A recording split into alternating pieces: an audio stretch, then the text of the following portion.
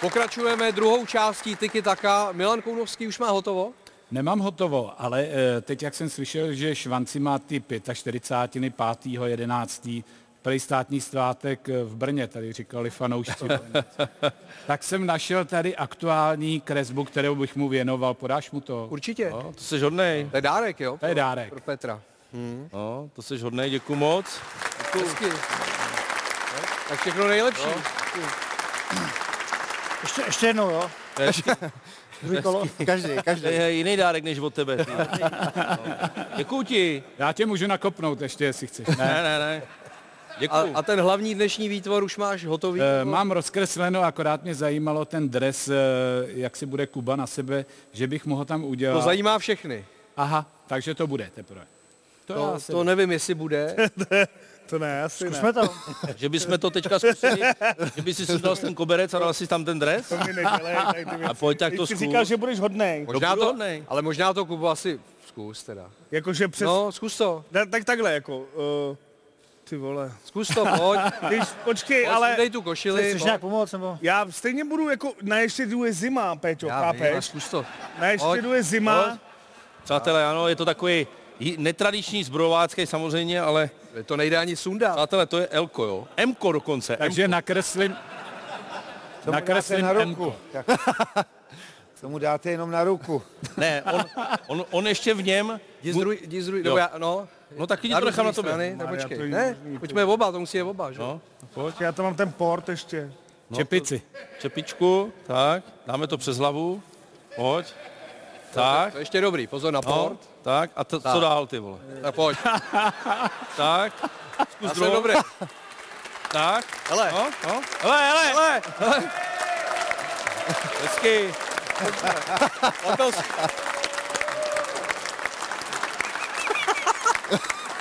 Chlapče, vítej ve Zbrovce. Petře. Pozor. Jenom jestli můžu tohleto, aby viděli kluci v kabině Liberce. Tohleto jsem ochotnej kvůli vám prostě podstoupit. Takhle mám rád Liberec, jenom abyste to věděli, jo? Takhle nějak v minulosti Jára Zimmerman vynalezl dvoudílné plavky, podle mě. Tohle je horní díl. Pomůžete mi to sundat. Pomůžeme a mezi tím si pustíme další zápasy 14. kola. V lize mistrů budou zítra odvracet jeden negativní rekord. V tuzemské nejvyšší soutěži jedno pozitivní maximum fotbalisti plzeňské Viktorie o víkendu stanovili. Ve Zlíně prodloužili svou ligovou neporazitelnost na 35 zápasů a nutně se o to podepsal duet Chorý Jirka. Pozor, nejde o divadelní hru z doby národního obrození, pouze o strůjce všech 3 branek mistra. Slovenský záložník zaznamenal první 2 trefy v klubu a na obě mu přihrál Tomáš Chorý. Erik Jirka mu to vrátil jednou a Plzeň vyhrála 3-0. Sme sa dohodli pred zápasom, že mu tam 3 načapuje. Dal som mu tam jednu, on mi nahral jednu, takže takto sme si to podělili, že on jeden, já jednu asistenciu. Souboj o východní Čechy hraný stylově ve středočeské Mladé Boleslavi měl jednoznačného hrdinu. Nemyslíme tím trenéra Kováče, který od lajny jako energický DJ motivoval svůj tým, ale hráče s iniciály DJ. Pardubický Dominik Janošek famózní trefou otevřel skóre a i poté byl u všech gólů, včetně toho hradeckého. Na Kubalovo srovnání reagovali pardubičtí zase nádherným kouskem. Pavel Černý se v lize prosadil po půl roce a stálo to za to. Výhru posledního celku ligy 3-1 potvrdil opět Dominik Janošek. Mimochodem, tomu bylo při předchozí pardubické soutěžní výhře nad Otroky pouhých 6 let. Asi teď jsem nějak v laufu, ale trénuju to i ty přímáky nějak celou kariéru jsem se to snažil trénovat, tak to tam padlo a jsem za to rád. Zbrojovka krátce před dušičkami smázla 2 trudné zkušenosti. Doma na Srbské dokázala vyhrát, a to nad neoblíbeným Libercem. Slovanisté nicméně hrozili. 2 úniky Van Birena ale gólem neskončily. Samozřejmě vždycky, když jdete sami na bránu, tak by to mělo skončit aspoň třeba 1 brankou. No. Zbrojováci v první půli trefovali míč téměř pouze do brankové konstrukce. Po změně stran jim pomohli vlastní bojovnost a soupeřova chybovost. Na góly Šurala a Ševčíka pak zareagoval muž figurující v anketě pořadu Tiki Taka. Že by zasloužil nominaci do repre, naznačil Jakub Řezníček 10. gólem v ročníku, paradoxně prvním doma. Já jsem na to čekal, bylo to až nezvyklý, jako vůbec jsem to nechápal, že jsem se tady ještě netrefil a jsem rád, že to přišlo a jak říkám, doufám, že to bude pokračovat a budeme vyhrávat a budu dávat góly.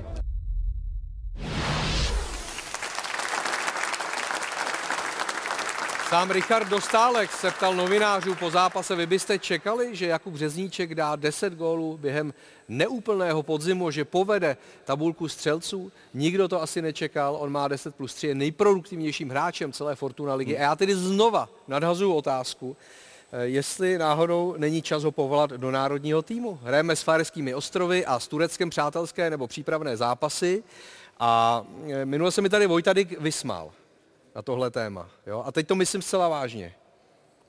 Davide, je Řezníček stejně mladý jako ty, 34 let. Já to vím moc dobře, protože my jsme proti sobě nastupovali, takže říkám, já smekám klobouk. Jako. Tak Kuba byl vždycky takovej, že byl gólovej. Jo? Jsou hráči, který mu tam jednou za čas padne, ale pak jsou hráči, který to tam prostě padá. A jak to Kuba potvrzoval v druhé lize, jak je dotáhl do první ligy, tak málo kdo asi čekal, že bude pokračovat i v první lize. Klobouk dolů.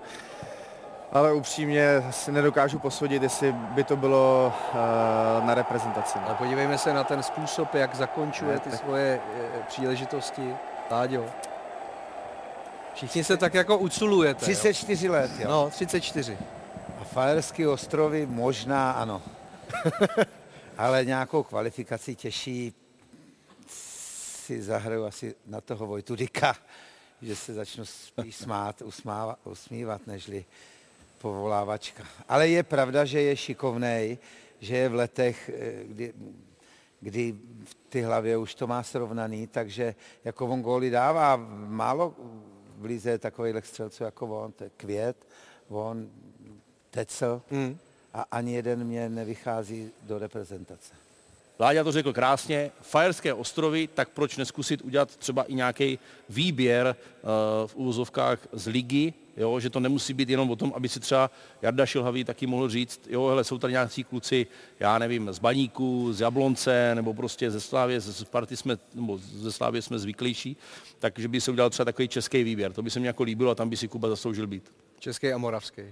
Českomoravský výběr, no tak jsme Česká republika, tak mě chápou kluci z Brna, i když ano. Jsme moravská země. Jak ti bylo sledovat to gala představení Řezníčka a Ševčíka? Zase ta spolupráce byla fantastická v průběhu zápasu. Musím říct, že klobouk dolů, dokonce musím říct, že i ten Vail Musa Ali. Ten malý hráč tmavé pleti rozhodně jako celý zápas rychlej jak blázen, na balónu, dribbling fantastický. Vzhledem k tomu, jak to probíhal ten zápas, tak první poločas, budíš, nedali jsme 2 tutovky, ale i Brno tam mělo 2 tutovky, taky nedalo. Druhý poločas jsme absolutně zaspali, nedokázali jsme si vydobít žádnou šanci, Brno nás začalo trestat, dokonce i tam první gól, který padnul v tom zápase, tuším kolem nějaký té 55. minuty, dával Kubik Šuralu, ano. Což je vlastně i můj veliký kamarád. Takže jsi měl taky trošku radost. Zrovna dokonce i to je jeho dres, který on mi dal.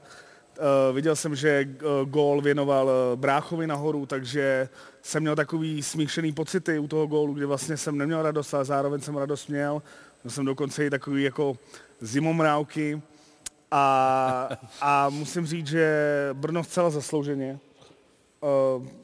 Řezníček, Ševčík, ten malej. Musali. Přesně ten. Souček. Nevíme pak, jestli se nebavíš o mně, že jo? Pozor, Vail Musa Ali 21 let, má 160 cm. Už neroste, ne? Přátelé, je fakt strašně malej, drobnej člověk, jo? Protože ta kluka ale není to problém ve fotbale? No, v obranné fázi si myslím, že trošku, jo, takže mu musíš dávat ty úkoly, jako není to frér úplně na roh, když to takhle řeknu. Ale počkej, on je fakt jako 160 cm, asi si řekne dobrý úholek, to bývá častěji, ale u těch chlapů on ještě jako je hodně drobonkej, takže... Do zdi by se hodil. Do zdi. Ale v dorostu. Ale tam jde o to, že je fakt malinký a drobný, ale zase má ty přednosti se dopředu neskutečný, takže v té obranné fázi to má jakoby těžší, ale je to oblíbili si ho fanoušci, takže je jako velmi oblíbený cizinec a prostě hraje dobře. Hraje výška v MMA velkou roli? Rozhodně, tak tam obecně hraje roli váha, protože se jede na váhové kategorie a v dnešní době je trend schazovat jako co nejvíc, takže když někdo vysoký a schazuje do co nejnižší kategorie, tak samozřejmě to určitá výhoda je. A když je někdo malej? Když je někdo malej, tak to taky neznamená, že to je špatně, jo. Ale a když je někdo malej a tlustej? si prdeli. Má smůlu. Tak si je prdeli.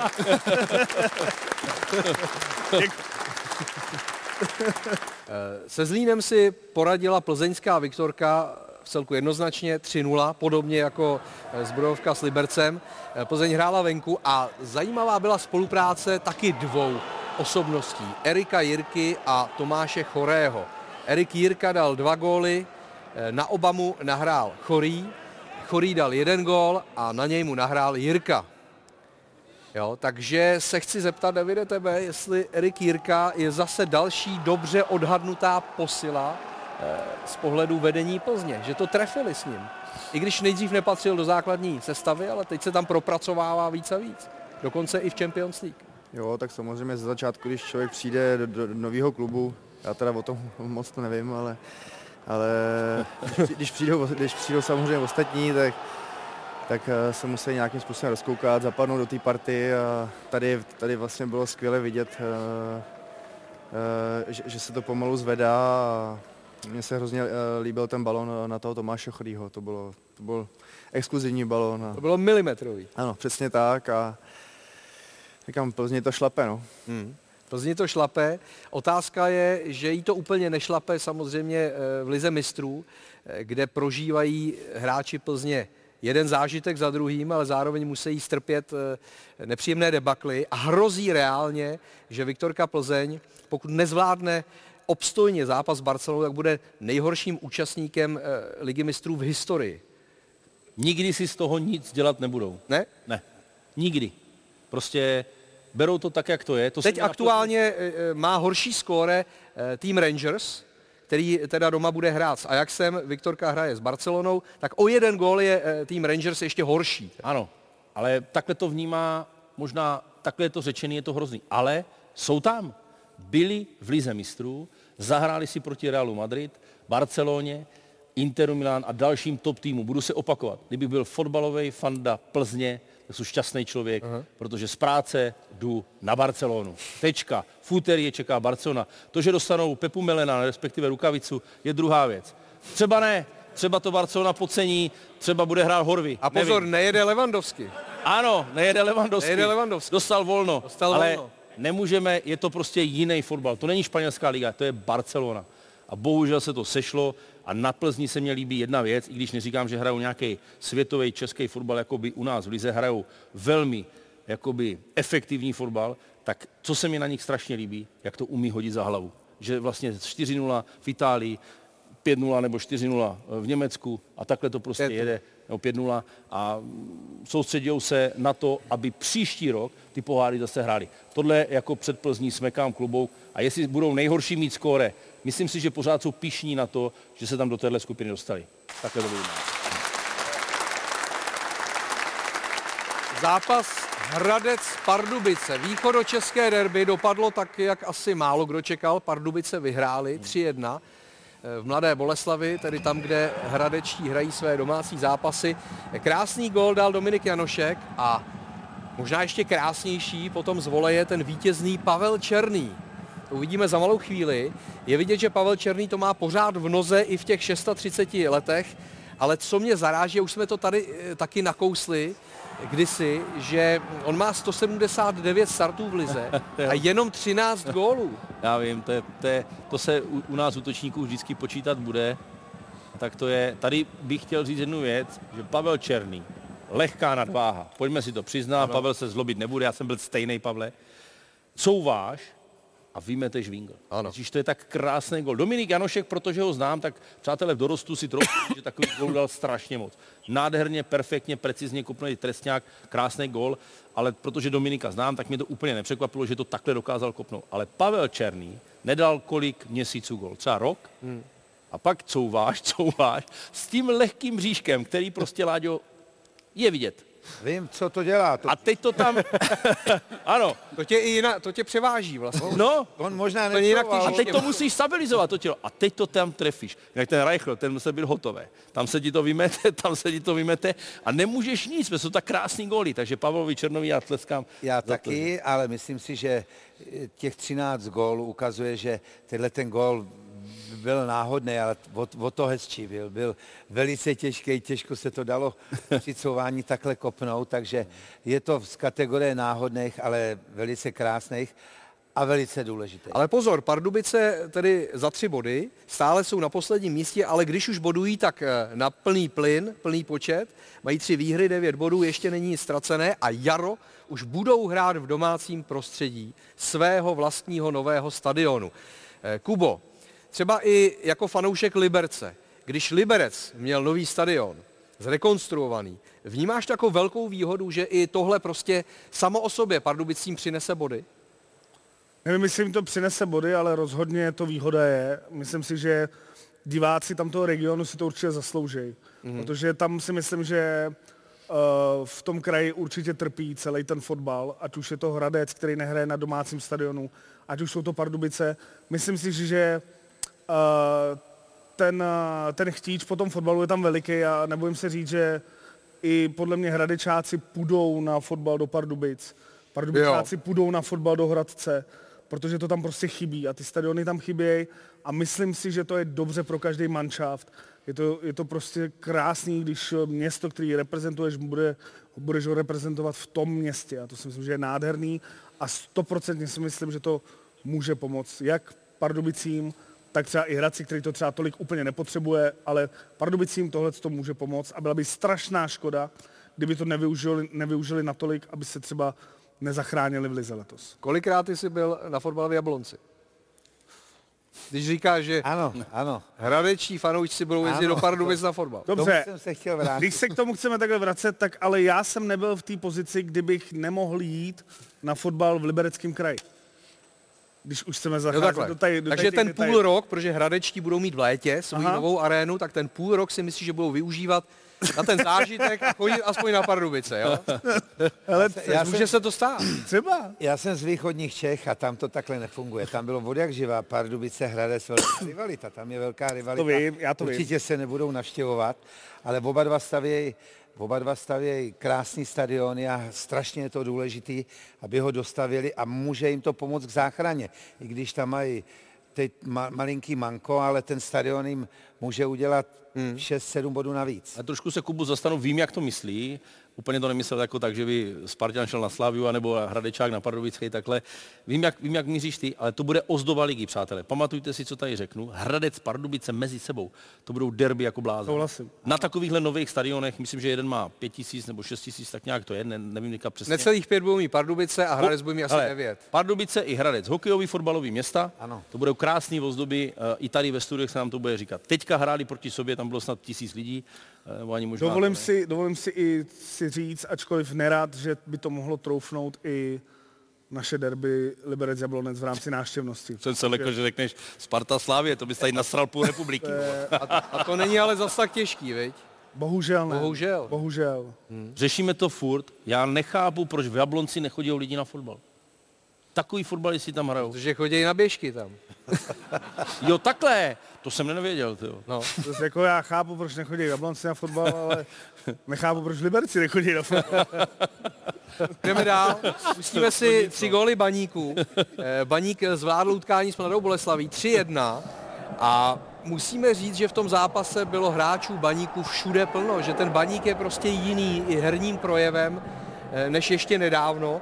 Zapalval Vrby, je tam cítit ta pozitivní optimistická atmosféra, ale zeptám se, Davide, tebe, podle toho, jak je Baník poskládán, tam nedošlo k žádným jiným změnám, jenom k výměně trenéra. Jestli i Pavlu Hapalovi může dojít ta energie, jak došla Pavlu Vrbovi velmi brzy.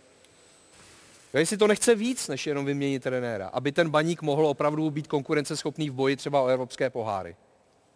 Tak podle mého názoru už trenér Vrba už tam přicházel takový, mi přišel takový vyčichlej, že už byl i ve Spartě a bohužel asi to jeho vysněný angažmá v Ostravě nedopadlo podle jeho představ a nedokázal ty kluky nakopnout. No. Za mě Ostrava má velice dobrý kádr a nemyslím si, že patří tam, kde teďka momentálně je. No. Čili čekáš, že to bude trvalejší trend? Já si myslím, že ano. Láďo, je to jiný Baník najednou. No tak ten impuls toho trenéra tam hraje svoji roli, ale... Což dokazuješ i ty v tom svém týmu, že jo? Určitě. Jak se to jmenuje ještě jednou? Karlovy Vary Dvory. Karlovy Vary Dvory, Buldoci. Máte 4 názvy, máte, jo? Vypadáme jako Buldoci, vidíte to na mě? Ne, ten impuls tam je. Pavel Vrba, já jsem se ptal kluků, trenérů a říkali, že byl asi přepracovaný, tak to nazvali takhle, dejme tomu, ale já myslím, že se vrátí, že potvrdí, že je jeden z našich nejlepších trenérů. A ten Pavel Hapal na to čekal, dočkal se a teď sklízí trošku, jsem mu to přál, protože to je talentovaný trenér, fajn kluk a mládí dopředu, no takže teď mu Baník hraje, no uvidíme, ještě je to brzo. Nevím, jestli to označení mládí dopředu v případě Pavla Hapala je úplně přesné, jo? Ne, k Pavlovi Hapalovi bych chtěl hlavně říct jednu věc a je škoda, že už byl teda odvolaný i pan Weber, nebo trenér Weber, že oba dva v té pauze můžou mít brigádu na Mikuláše, jo? Ten má ty fosa, rozumíš, ten může dělat Ježíška, toho. Anděla.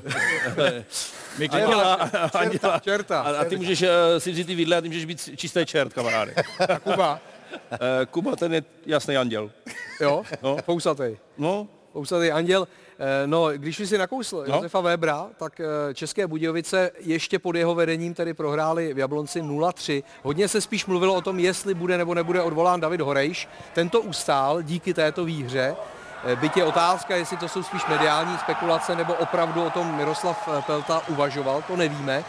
Ale odvolán byl skutečně Josef Weber. Dynamo povedou minimálně do zimy Jiří Lerch a Jiří Kladrubský. Co tomu říkáš, Kubo? Že Josef Weber v Českých Budějovicích nevydržel ani podzim.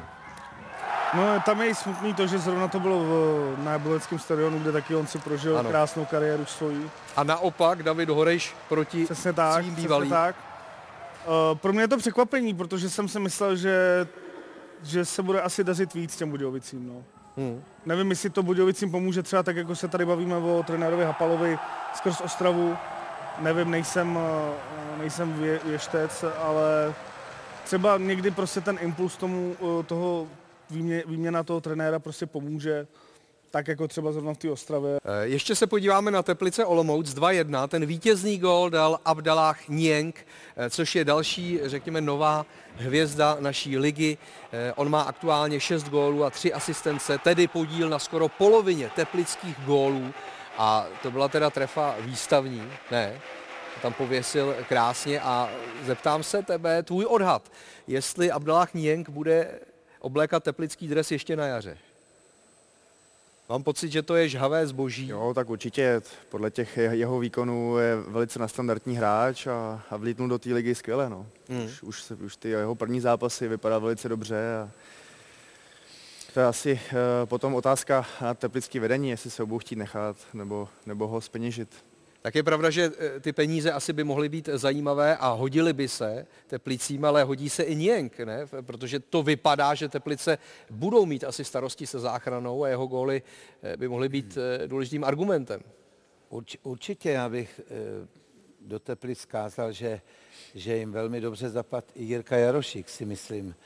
Trenér, že mám pocit, že to jde hodně za ním a tenhle ten kluk taky asi jako on je klidný, já ho znám, fajnový, upřímný, čestný kluk a ta práce jeho je v Teplicích strašně vidět. A můžu za sebe říct, že jsem velmi překvapený, že tuhle sezónu, protože se všeobecně čekalo, že Teplice budou poslední, jak dojeli minulou ligu a oni bojujou a chvála Jirkovi Jarošíkovi. A já mám vzkaz pro Jirku Jarošíka, protože on nám vzkazoval, že sem přijde, on se vždycky bránil účastí v Tiki Taka, tak sem přijde, až Teplice vyhrajou. Tak Jirko, vyhráli jste.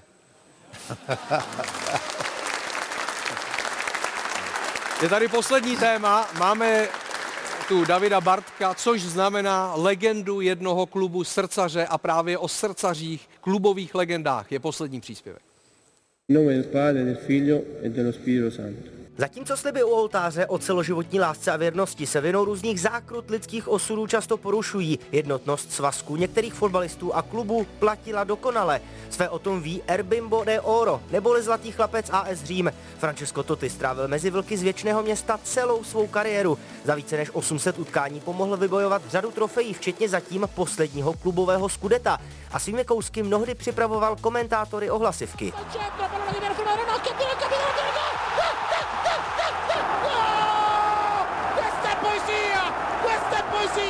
Ikonický kapitán AS Řím Totti se během kariéry objevil v řadě reklam nebo i v počítačových hrách, jako je jeho selfie oslava z reálného zápasu proti Laziu.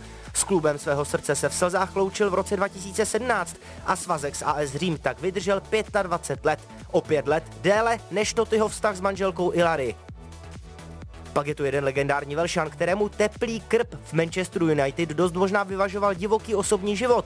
Do útrop Old Trafford vkročil na podzim 1987 v den svých 14 ještě jako Ryan Wilson. Za 24 sezon ve službách Rudých ďáblů se už proslavil se změněným příjmením po matce. Ryan Giggs pod legendárním Sirem Fergusonem získal rekordních 13 titulů v nejvyšší anglické soutěži. Stejně jako Totti hrál v mnoha reklamách a dostal se i do intrahry FIFA 2003. Lidsky to tak slavné nebylo. 8letý poměr s manželkou svého bratra zpřetrhal pouta s nejbližšími. Z pozice trenéra reprezentace Walesu Giggs letos v červnu definitivně odstoupil kvůli soudu, který ho čeká za napadení bývalé přítelkyně a její sestry. Raději pojďme k absolutnímu rekordmanovi, co se klubismu týče. Za 1152 zápasů v São Paulu se navíc stali jedním z nejlepších klubových střelců. Řeklo by se logicky, Rogério Ceni byl ale golman. V brazilské lize měl Rogério Ceni 106 čistých kont a 41 vstřelených gólů. Unikátní bilanci si dlouholetá brankářská dvojka brazilské reprezentace vylepšovala i z přímých kopů.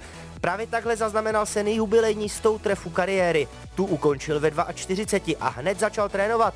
To už je trochu jiný příběh, zatímco jako hráč strávil v jednom týmu 22 let, jako trenér za 5 let vystřídal už 6 angažmá. Inu, dvakrát do jedné řeky nevstoupíš.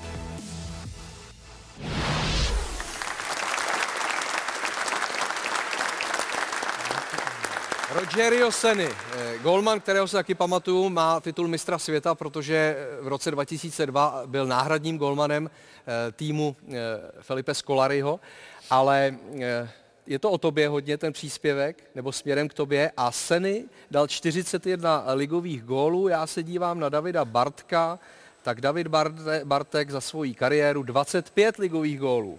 Davide, Ceni byl golman, ale. Já vím, to je ostuda vůbec. Po tady tom příspěvku se si nemůžu považovat jako hráč vůbec, nebo jako fotbalista, takže. Ale řekni mi tvůj názor, on odehrál, tam bylo řečených nějakých 1150 zápasů, jo. Já jsem si to dal do průměru, tak to je 22 let, každý rok 52 zápasů v průměru. Tak já si myslím, že se to dá, i tady by se to dalo stihnout, ale my to bohužel máme polovinu zápasů, máme i s přípravnýma zápasy, který se tam bohužel do toho nepočítají. No. Já když si vezmu dřív, když jsme hráli, tak jsme měli třeba v přípravě 12 zápasů přípravných, no. Takže člověk pak šel do sezóny a byl orvaný. Když jsme viděli tenhle příspěvek o klubových legendách, je to něco, co byste taky chtěli v tom vašem, řekněme, mladém odvětví budovat? Prostě ty legendy. Rozhodně si myslím, že ty kluci si to zaslouží, protože Maka je opravdu jako hovado a vlastně Láďa má nejlepšího kámoše Carlose Vémolu, takže to je samo o sobě jako legenda, no to je divný, ale pak je to druhý, co jsem chtěl říct, že vlastně on je legenda opravdu, že vlastně díky němu se dostalo celé to MMA vlastně tady v Čechách jako na povrch. Do popředí zájmu. Do popředí a tenkrát, když jsem s ním vlastně já zápasil, tak tenkrát to poprvé bylo vidět vlastně úplně všude. Jo, od té doby už to jde trošičku nahoru, zaplať pámu, Láďo, a myslím si, že konečně to všichni můžeme sledovat a chodit do těch hal. A co se týče těch legend, no, tam je to trošku těžší v tom, že vlastně je to jiný sport, je to prostě sport 1 na 1. Jo, a nevynikne asi tolik, když někdo uteče, dá 10 gólů za 4 zápasy, tak tady prostě samozřejmě jsou tady úplně výjimky, které vyčnívají, který mají neuvěřitelný oko, neuvěřitelnou rychlost, bych mohl tady pár jich jmenovat.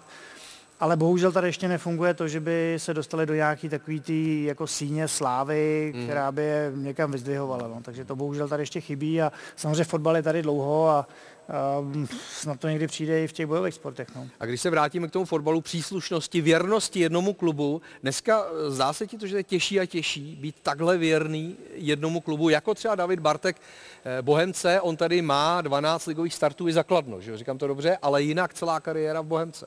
Tak tam je totiž nejhorší na tom to, že když jsi tady v těch menších klubech a máš dobrou sezonu, tak pak vodolej klube, ty vodolej těch peněz a ty jako hráč vodolej taky těch peněz. Takže já to trošku hodím na ten kšeft, jo? To znamená, že je to mě překvapuje u tebe zrovna. Je to o tom, že můžeš trošku zabezpečit rodinu, můžeš samozřejmě si vydělat jakoby ty peníze, no. Takže já si vůbec nedokážu představit toho brankaře, jak musel odolávat těm nabídkám. Přece, když dáš 106 gólů, tak přece musí tě někdo chtít a říct, hele, já ti postavím barák, já ti koupím auto, já ti dám tady ten plat. A u Davida samozřejmě jsi prostě tak dlouho v jednom klubu je jakoby neskutečný a ukazuje to asi o tobě nějaký charakter, že úplně neseš na prachy na rozdíl ode mě.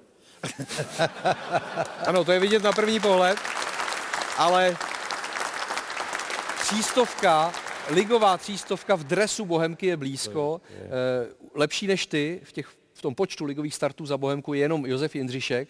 Toho teda pořád trenér staví do základu na rozdíl od tebe, čili on ti pořád utíká a nebo bude mu 42. Jo, tak... To se dá dohnat, ne, ještě? Samozřejmě dohnat se to dá, ale takovýchhle lidí, jako je Pepa, to je strašně málo a říkám, já v tom Pepu obdivu, říkám, hlava by chtěla třeba i hrát takhle dlouho, ale tělo už je jaký opotřebovaný, no, takže o to víc potom člověk uznává toho, co Pepa vlastně teďka dokazuje i v tolika letech a on si to plnohodnotně zaslouží. Takže no, ale říkám, pro mě to je speciální v tom, že já jsem vlastně Bohemce fandil od malička, takže je to pro mě speciální, že jsem tady mohl být celý život, je to vlastně splněný mýho snu, takže je to speciální. No. A překonal si Zdeňka Prokeše, klubovou ikonu 80. let. Je to pro tebe třeba další motor, nebo je to pro tebe důležité, že jenom ty a Josef Jindřišek jste na tom čele těch dalších osobností, které Bohemkou prošly? Tak samozřejmě, já si toho strašně moc vážím, říkám, byl jsem tam od malička, nějakým způsobem jsem byl spjatý s tou historií, takže jsem věděl o těch pánech a pro mě byly daleko větší legendy, než jsem třeba já jsem prostě takhle prostě neberu.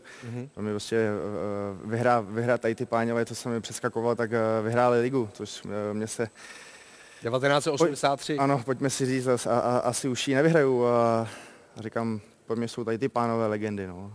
A co se týče Pepy, já jsem nikdy nebyl individualista, jsem spíš týmový hráč a jestli toho Pepu nepředhoním, tak mi to vůbec nebude vadit, protože jediný, kdo si to zaslouží víc, než třeba jsem to byl já, tak je to určitě on. Aha.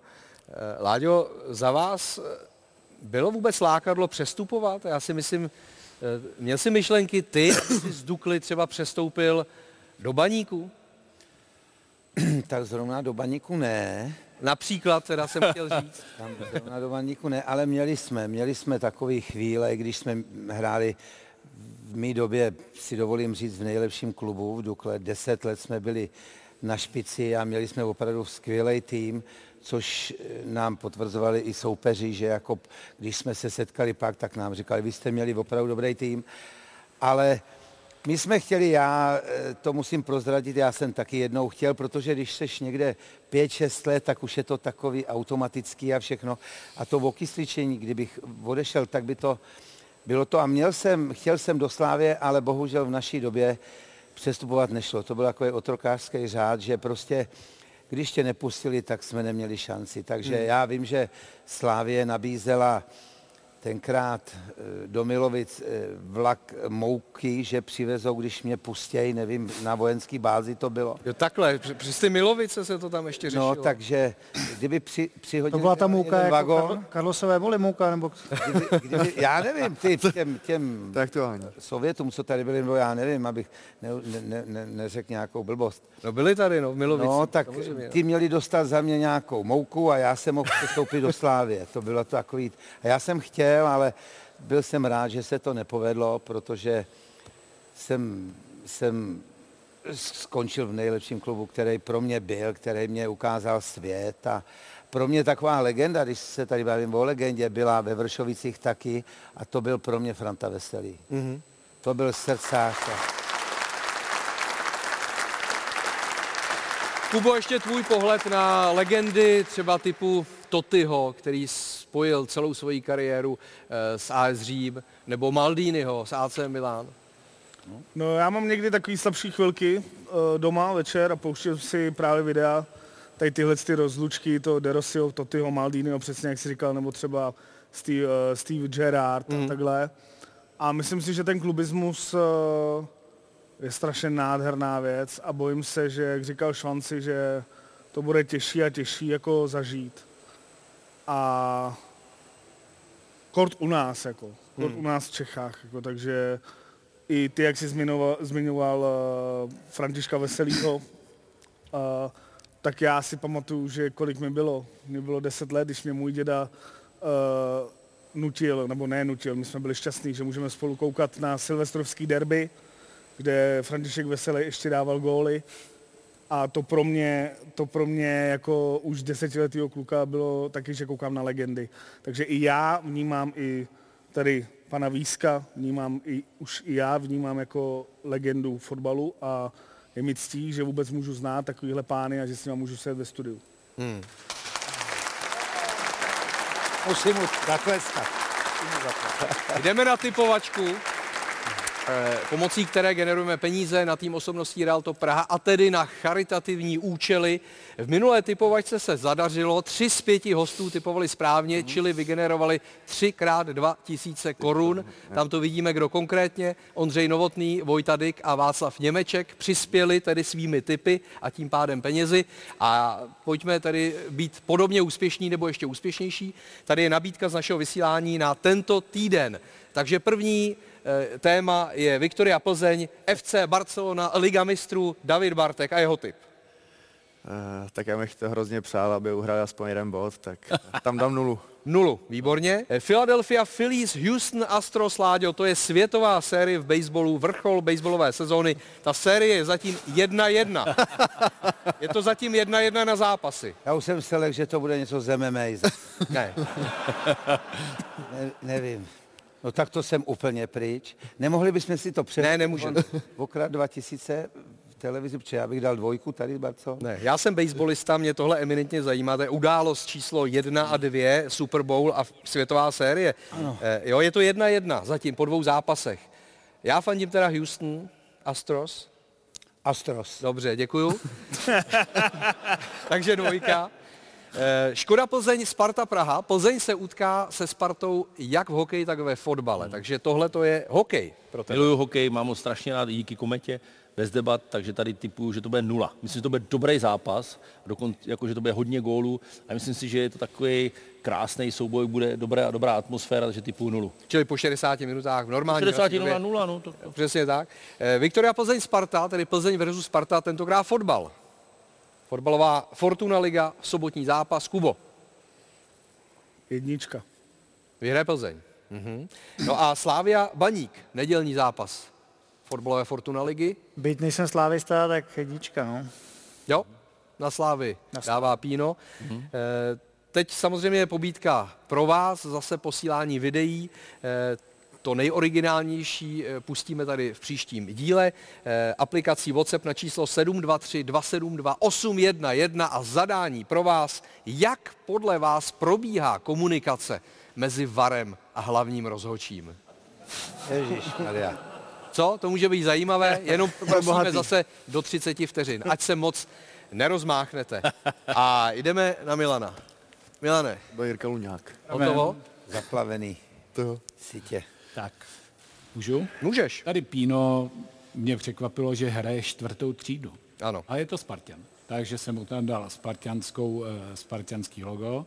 U Kuby ten minidres M-kovej, není vidět, jak jste to na něj naprali, ale to je ten brněnský, který má mít směr Ještěd. U Švanciho jsem mu tam dal ten 45kovej dort a ještě, že dluží 30 mega na Slávě. To je dobrý zaznamenat. Já myslím, že to někdo bude i vymáhat. Možná. Právě.